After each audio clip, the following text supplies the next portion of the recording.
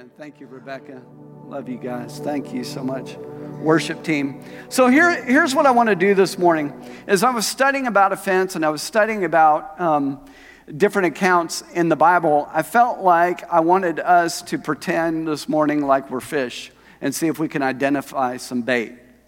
Because the interesting thing about offense is, like I said, it's not the devil in the red suit with the pitchfork coming at you, because we would all see that coming. But offense comes in a way that we don't see it coming. And so I think if we can look at some accounts, we can see what happened in their life and how they got offended and what happened to them. And then it will help us identify what bait can look like. Amen? All right, so let's start at the very beginning. We're going to go back. Do I need to pull it in? Okay. Is that better? Hello. This is God talking. What about now? Is that better? Yeah? Good enough? Okay. All right. So let's go over to Genesis chapter 4. Genesis chapter 4. We might as well start at the very beginning. Amen? So Adam and Eve, they had a son. Their first child's name was Cain. Then they had another son. They had a son named Abel. Later they had more children, but let's just focus on them. And I'm going to have Tabitha help me here. In Genesis chapter 4, and we're going to pick up and start reading in verse 3. When it was time for the harvest, Cain presented some of his crops as a gift to the Lord. Abel also brought a gift, the best portions of the firstborn lambs of his flock. Okay, so I want to point out something in that first scripture. Look, Cain brought some. He brought some of the crops as an offering to the Lord. I think it's interesting that they're giving an offering to the Lord way back here in Genesis. But here Cain gives some of his crops, but Abel gives the fat portion. He gives the best of his crops. He gives the firstborn of his crops. Let's read the rest of that verse into verse 5. The Lord accepted Abel and his gift, but he did not accept Cain and his gift. This made Cain very angry, and he looked dejected. So the Lord accepts Abel. He accepts his offering that he brings. He does not accept Cain. And so now Cain gets angry as a result of that. So now he's offended. Now I think we can see the very first indication of what bait looks like. He likes Abel. God likes Abel better than he likes me.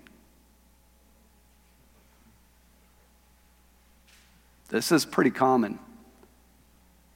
They just like him better. She's more talented. She's more gifted than I am. He's more administrative than I am. That's why they picked him. See how offense sneaks in? And he's angry. He's angry at this. And it says that he looked dejected. He put his head down. He's like, oh man, God doesn't like me. He likes Abel. So this is the first bait. Now read verse 6 and let's see God's response to this. Why are you so angry? The Lord asked Cain. Why do you look so dejected? You will be accepted if you do what is right. Okay. So you will be accepted if you do what is right. So what God is saying is, this is not about personality. This is not about me liking Abel and not liking you. This isn't personal. It's if you do what is right, I will accept you. I was thinking about the best way for me to think about it. I thought about my kids. We have, of course, Zach is our son, but then we have a daughter named Becca. She lives in Tulsa. She's happily married to an amazing man of God, a son in love. And I think about when they were growing up, I always loved them. Still to this day, I love them the same. I don't love one over the other.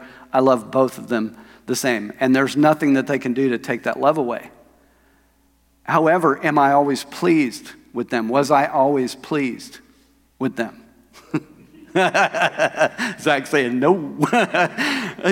Now, yes. I mean, I'm so pleased. he is my son in whom I am well pleased, because of the way he's pursuing God and the choices that he's making in life. Same with my daughter. But let me tell you, when they were growing up and they were getting, things cut off of their life, I wasn't always pleased. So here God is the same way. He's like, I love you both the same. I'm pleased with what Abel did because he brought the right kind of offering. I'm not pleased with what you did, but if you change it, you will be accepted. If you come back and bring the offering the way you're supposed to, I will accept you just like I accepted Abel. Let's pick back up. Thanks, Tabitha. But if you refuse to do what is right, then watch out. Sin is crouching at the door, eager to control you, but you must subdue it and be its master. Watch out. Sin or offense is crouching at the door. It's an unwelcome visitor. Visitors don't crouch at your door. That's freaky. It's spooky. Somebody crouching at your door, it's like, okay, get my 9mm because I don't know what's getting ready to happen here. I remember I hadn't seen a friend of mine in a long, long time. High school buddy. And I found out where he lived, and he had been reaching out to me. And I thought, well, I'm going to surprise him and go over to his house. Whoa. I rang the doorbell, and he has no welcome light on. He opens the door like this, and he's got one hand behind his back. And I'm like, dude, it's me, Phil. I'm Phil. Went to high school together. Dude. He goes, oh, hey, Phil. And yeah, he pulled out. He has 9mm behind his back. So anyway, sorry. Made me think of that. Fruit. So let's look at, we just read Cain's account. So let's look at what some of this fruit is for Cain. Number one, God likes Abel better than me. They like them better than me. That was the first offense. So this is a lie of the enemy. God doesn't like other people better than you. What Abel did pleased God. What Cain did not please God. So offense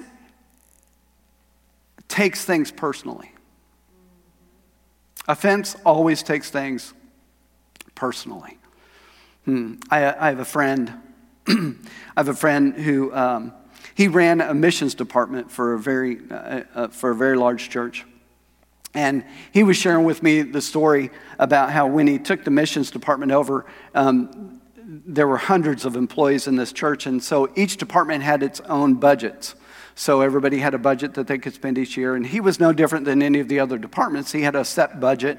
Well, the pastor came to him, and the pastor had a vision for the Bible school. He told my friend, he said, I believe that we could have a Bible school in every country, in every one of these nations around the world. We could have a Bible school in there. And he really caught the vision, and he had an assistant, and they pulled some volunteers together. They began to brainstorm and look at ways that they could make this happen. And they put together a strategy, put together a plan, and estimated what it was going to cost.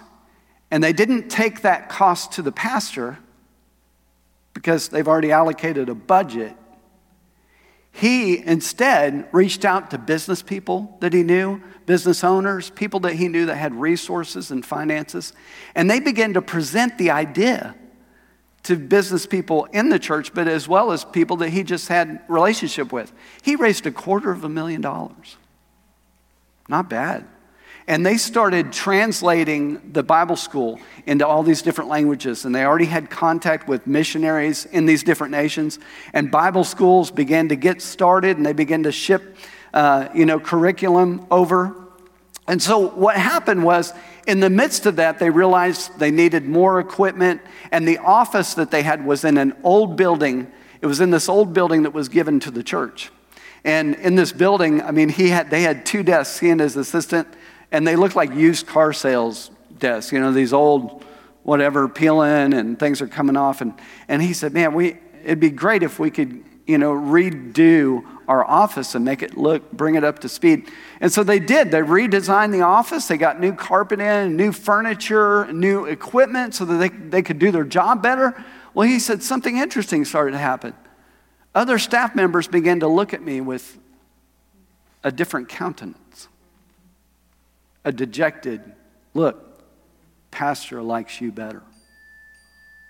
He's giving you guys more money. They all thought that the pastor was slipping money under the table to his department, that he was pouring money into this department, but the other departments weren't getting any of that. He said, Phil, do you know how many staff members came and asked me how we were even doing what we were doing? He said, 0. This many. 0 asked him. That's the other thing I've noticed about offense is that it's always based on assumption. Very seldom is it based on fact. Is there proof? Is there evidence to convict? He said, even to this day, there's still people that are carrying an offense, holding on to the banana. Won't let go of it. They're trapped in there. I love what T.L. Osborne said. He said, while others criticize, we evangelize. People are going to criticize, you know. Doesn't matter.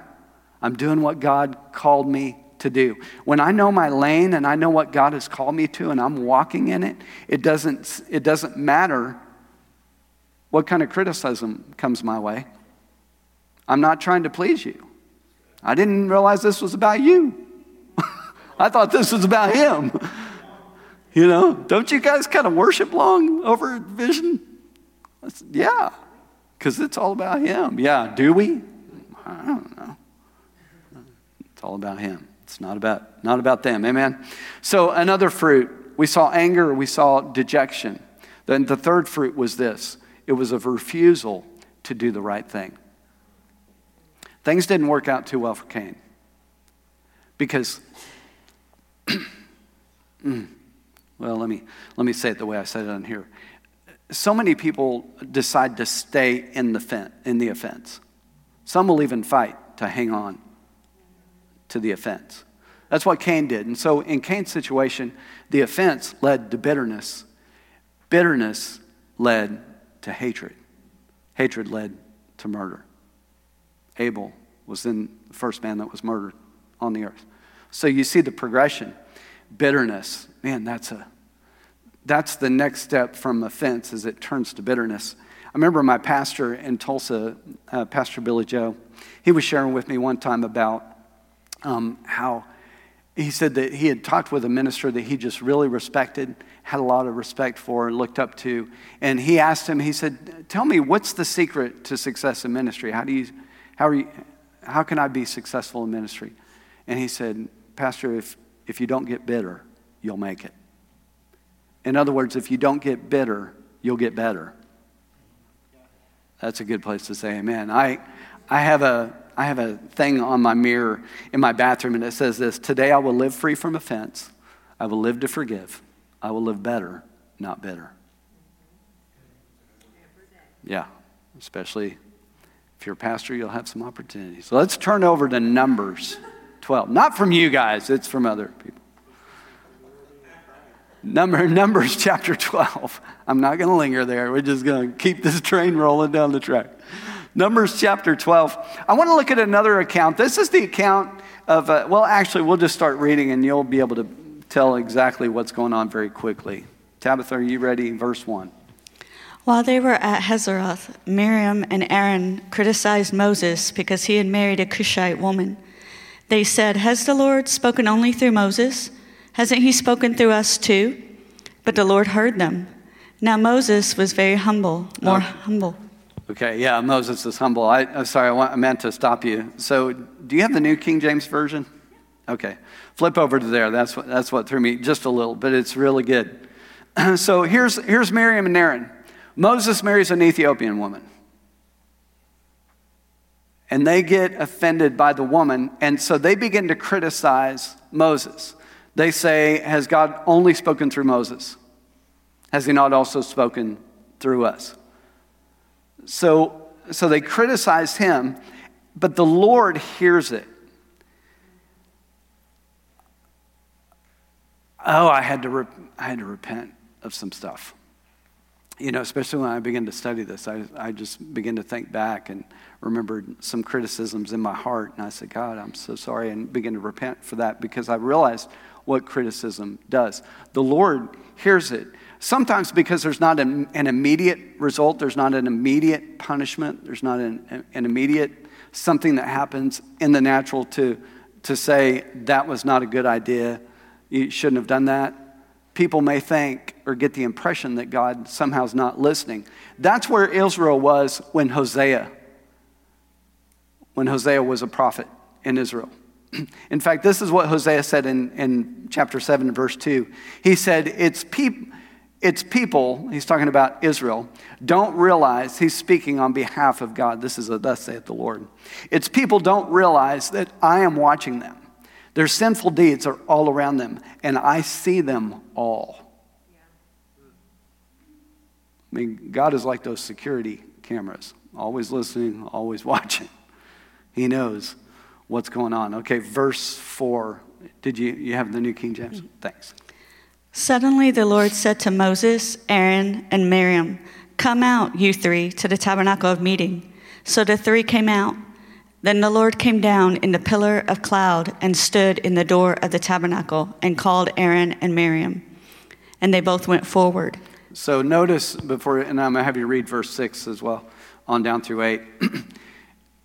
God doesn't speak to Moses in this scenario. He's only talking to Aaron and Miriam. So go ahead.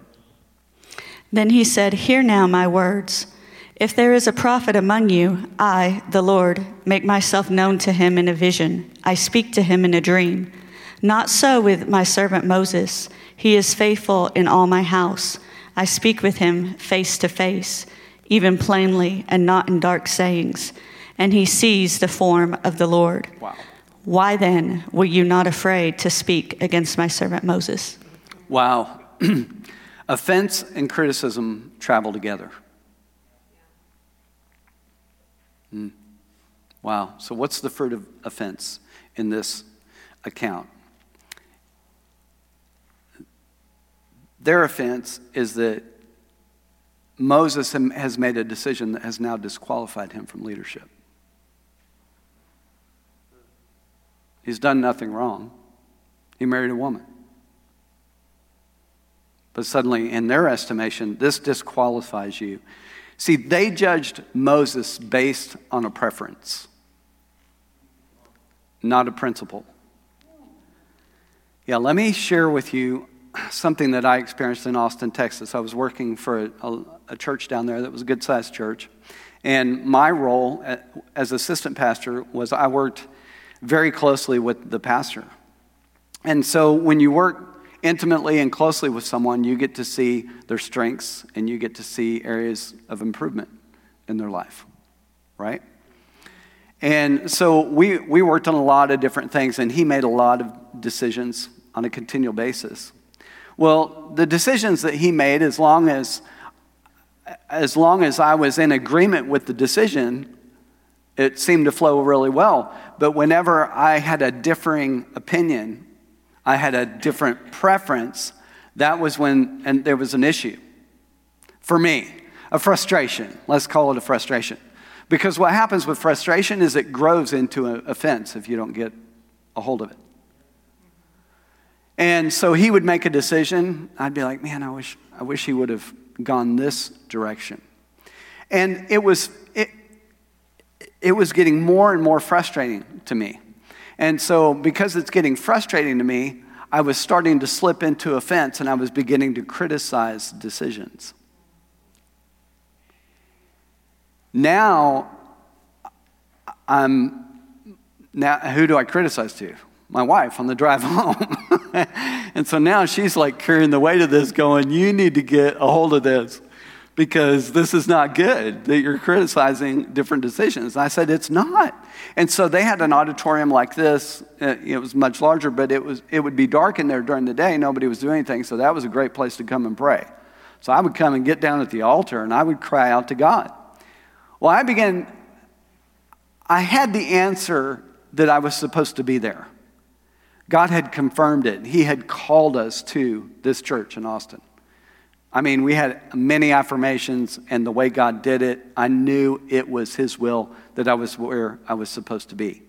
So I didn't feel like I could combat that because I'm where I'm supposed to be. I wish more people would pray and ask God where they're supposed to be. Because oftentimes people shop for a church like they do an outfit. oh, this is a nice ensemble. You got great worship. And, we like the children's department. We like this. We like this. And it's like, did you pray? I'm just asking an honest question. And again, this is that corrective side where don't kill the messenger. I'm just delivering the message up here. And anyway, so I was really struggling. And I began to pray. I began to ask God. I said, God, I know I'm supposed to be here. And I'd heard somebody say, well, you can put in for a transfer. And I thought, well, that sounds like a good idea. I'm going to pray and put in for a transfer. So I did. I put in for a transfer in prayer. And I remember God even gave me the visual to go with his answer. I saw like this state form that said transfer request, like it was like military type form, and it had a big stamp, red stamp on it that said denied. I was like, okay, you called me here. Sometimes that's what you fall back to. Sometimes you can get so caught up or frustrated or disappointed or discouraged in different things. You have to come back to the point did God call me here? Because this is the importance of if you're coming to church here and you prayed about it and you feel like the Lord has you here, then that means that he wants to grow and develop and process things in you that are not going to feel good. Yeah. Thanks, Gary. Encouraging me, man. I appreciate it. Felt all alone out there for a moment. But man, that's what God wants to do is the reward for bearing fruit. Guess what it is? It's pruning. That's the reward for bearing fruit. Why? Because God sees more in there. He wants to pour more out. That's why we are all about doing what we can do to help grow big people, because big people manage themselves. I don't have to go chasing after you and beg you to stay. And, oh, God has something for you here, sister or brother. Yeah, that's why I don't chase people that don't want what God is doing in me or in Vision Church. That doesn't bless everybody all the time. But so here I am. Say it with a smile. Look, I'll say it. It's the best I got. And so anyway, so I'm praying. I'm at the altar. I'm just praying. Lord, I said, okay, transfer denied. I got it. I'm here. Help me understand how to flow with my pastor. I don't want to live a life of frustration, disappointment, discouragement, criticism. And he said, Phil, well, he didn't say anything. What happened was the pastor's wife, every week she would give us a DVD, or not a DVD, but a CD. Remember the CDs back in the day? And she would give us a CD of a teaching by some pastor, some minister, and you were supposed to listen to it and then give her, your thoughts on it to just show that you listen to the CD. It was really a great discipleship plan for me because I can't just listen to it. I would outline the entire message. I had to. I can't just listen to an hour and a half and then give you 2 sentences. I don't flow like that. But anyway, and God was really working through that. So she gave me a message by Joyce Meyer. So I'm listening. That was the one of this week. And so I'm listening to this message. And God began to reveal to me through that message the difference between principle and preference. Because much offense is based in preference, not principle. Principle is you break the law. Pastor is asking me to do something against the word of God. He's asking me to do something that God would not be pleased with. Or preference is, Gary, you drive, what, a Toyota? What do you drive? Okay. You like Toyotas? I like Chevys. That's a preference. I drive a Chevy. He drives a Toyota. That's a preference. It doesn't matter. I like blue. I like whatever color this is, gray. John likes blue. I didn't look down this morning. I like gray. John likes blue. This is a preference. I like Doc Martens. I like to wear Doc Martens. Okay, it's a preference. It doesn't mean anything. And so what happened was when I saw that, I was like, oh, thank you, God. Now every decision that the pastor makes on the color of carpet, on where the door should be cut, on what the sound system needs to look like. All this is preference. But so many people get offended over preference. When a good question to ask is it a principle? Is it a principle? Do I have a right to be offended by that person when they didn't do anything wrong? Yeah, the answer is no. All right. So are you there in verse 9? So let's see what happened. So the anger of the Lord was aroused against them, and he departed. And when the cloud departed from above the tabernacle, suddenly Miriam became leprous, as white as snow. Then Aaron turned towards Miriam, and there she was, a leper. So Aaron said to Moses, "Oh, my Lord, please do not lay this sin on us in which we have done foolishly and in which we have sinned. Please do not let her be as one dead, whose flesh is half consumed when he comes out of his mother's womb." So Moses cries out to the Lord on her behalf. Now, these are two people that got offended and came out of it. This is not Saul. Saul didn't have a good ending. Michal, David's wife, didn't have a good ending. She got offended. But here's Miriam and Aaron. And they realize what they've done. And they ask for forgiveness. Moses prays for them, and God heals them. 1 Chronicles 16, verse 22 says this: "Do not touch my anointed ones, and do my prophets no harm."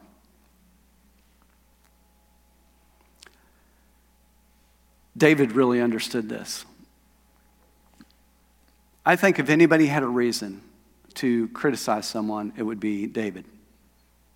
David kills Goliath. God brings about this amazing victory, and they slaughter the Philistines. God saves the nation through the hand of David. David's got Goliath's head in his hand, comes back to the tent. He's got his sword in the other hand. And they are cheering and they are excited. They come back to town, and all these ladies from the town come out and they're dancing and they're singing. One chorus offended Saul. Just one chorus. Saul has slain his thousands, David his tens of thousands. Suddenly Saul is offended. That offense cost David everything. David ran for his life. He had to move his entire family to another country. These 600 men that gathered to him, you remember Joab? Remember Abishai, Joab's brother? Those are David's cousins. These are family members coming and helping him. They're probably running from Saul too. Who knows? But my point is that David spends his entire life running from Saul, and he has opportunity after opportunity to kill Saul physically. But he says, "Far be it from me that I touch God's anointed." He means touch him physically or touch him with his words. We never hear David utter anything negative about Saul. He understood. He understood, touch not mine anointed ones. In fact, there were two men that came to David, and they thought they were bringing him good news because Saul was dead, and they were bringing him the news that they had a hand in it. And you know what David did? He turned to his mighty men and he said, "Kill him." Does that sound like an offended person? Huh. And then when Saul died, David writes him a love song. He writes a love song for Saul, for Jonathan. That's not an offended person. That's a person that understood not to touch anointed people. Now, how does this affect us? Let's turn over to Mark chapter 6. And that'll be the New King James Version too. Mark chapter 6, and we're going to look at verse 1. And Rebecca, come and help me. I'll make this my last account here. Oh, I've got more I could do. Offense is all through the Bible. It's amazing when you begin to look at it. Mark chapter 6, read verse 1. Then he went out from there and came to his own country, and his disciples followed him. And when the Sabbath had come, he began to teach in the synagogue. And many hearing him were astonished, saying, "Where did this man get these things? And what wisdom is this which is given to him, that such mighty works are performed by his hands? Is this not the carpenter, the son of Mary, and brother of James, Jose, Judas, and Simon? And are not these his sisters here with us?" So they were offended at him. So they were offended at him. Okay, wait a minute. This is the Lamb of God. This is the perfect one. And why are they offended at him? They're offended because they said, "Where did this man get these things? And what is this wisdom that's been given to him? And what are these mighty works that are performed by his hands?" They're offended because he's preaching the word and signs and wonders are following his preaching. This is why they're offended at him. And Jesus says to them in verse 4, he says, "A prophet is not without honor except in his own country, among his own relatives, and in his own house." And he could do no mighty works there. This is the downside. This is what offense can produce in an individual's life. Now, I want you to notice the entire town of Nazareth is offended. It's not just one of them. It's all of them. This is why Jesus was not able to do any mighty miracles there, because they're all in agreement. We're offended. Yeah. So here's the danger. You get one offended person in the church, in the body. And remember, offense and criticism travel together. So they begin to critique, they begin to criticize, and it can leak over onto other people.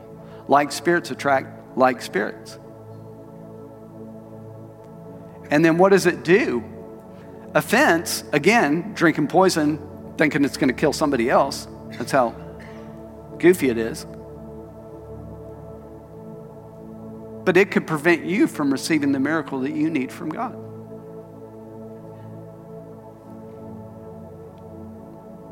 I've met people that really need a miracle in their life, and yet they are full of animosity toward certain ministers of the gospel.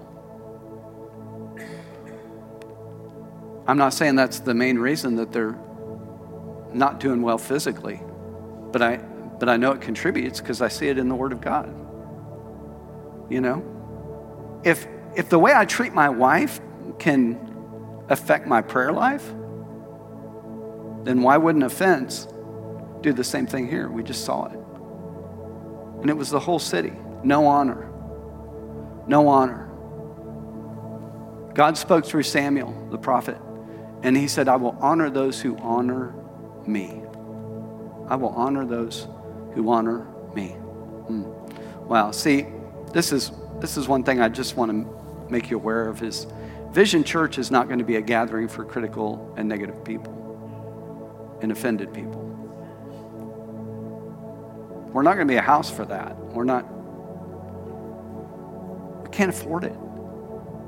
Where we want to go and in our relationship with God and how we want Him to have the red carpet laid out, and that He's so excited to get to show up here on Sundays with us.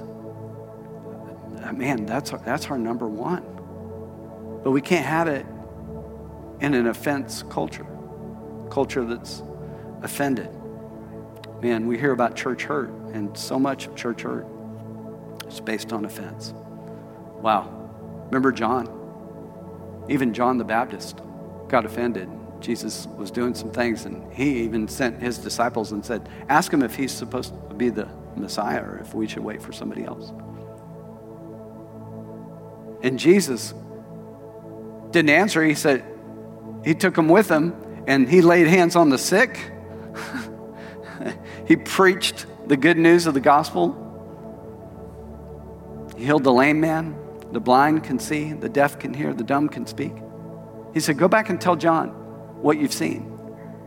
He said, he made a very powerful statement. He said, "And blessed is the man who is not offended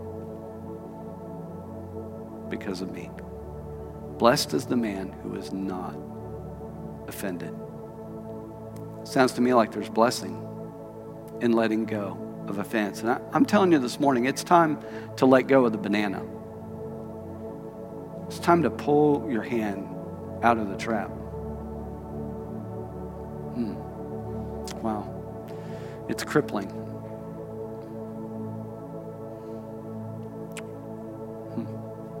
I'll read this last scripture here. Matthew 6, verse 14 says, if you forgive men their trespasses, your heavenly Father will also forgive you. But if you do not forgive men their trespasses, neither will your Father forgive your trespasses. Oftentimes,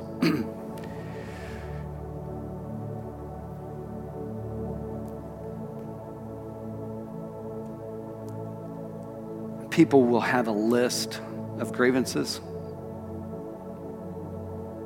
maybe against, a church or a pastor or something going on. And if you have a list of grievances, you're already out of love, because love keeps no record of wrong. But Nicole and I have had lists presented to us before. and you read it and you get done, and you think, where's forgiveness? Well, Phil, you don't understand. I was hurt by that church. I understand. Churches and pastors do wrong things. It's called being human. You find a perfect church, like my father-in-law would say, don't go there because it'll no longer be perfect. I love my father-in-law. He's funny. We're going to have him back, by the way. But you know what I mean? We live in an imperfect world. We're surrounded here in this room with imperfect people. We all have hang-ups and things we're working on and things we're working through, ways that we're improving in our life. So, why would our expectation level in somebody else, be the bar as to whether or not we live for God? I see people that are hurt by the church, and then when I dig down and I begin to ask questions, I find out that it's based on a preference. It wasn't even really a principle thing that the church did or the pastor did. And then when I find that out, I'm talking to them and I'm just going, so why are you not forgiving them? Would you want to be forgiven? Yes. The answer is yes. And so here's what I'm driving to. This entire message is driving to this one point. I've avoided it long enough. I might as well spit it out. If you're here and you've come from a church that hurt you, maybe you didn't leave right. Maybe you left frustrated, offended. I'm not going to ask you to raise your hand, okay? So you can, thank God. It's not going to have me come forward. No, here's what I want to encourage you to do. It doesn't mean that you're supposed to stay at that church, but if you left wrong there, you're going to leave wrong here. Because where you go, there you are. Offense travels with the person. It doesn't affect the one that they're offended at. Does that make sense? And so here's what I want to encourage you to do. If that's you and this message has tapped on your heartstrings, or the Holy Spirit has brought something to your remembrance, a person to your remembrance, or something else, when you get home, I want you to text, email that pastor and forgive. Ask them to forgive you. You can't afford to leave one season bad and come into this season and expect everything to be hunky-dory. It's not because you didn't leave here right. We have to go back and take care of this. Guys, I'm not preaching something to you I haven't done. I have, oh my word. I've apologized to people I wanted to slug. You ever been there? Things that they did. And I've asked them to forgive me. I'm not a fist fight kind of guy, I'm sorry. Phil, it means lover, by the way. But I'm asking you to do that. Let's get the air clear. Let's not have anything lingering. And let's make the decision never to leave a church again based on hurt. We can't afford it. We can't afford it. Because it comes right with you. Wow, that was fun, God. Thanks. Thanks for having me do that.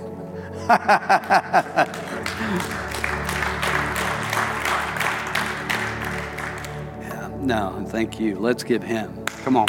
Thank you, Lord. God, we just thank you.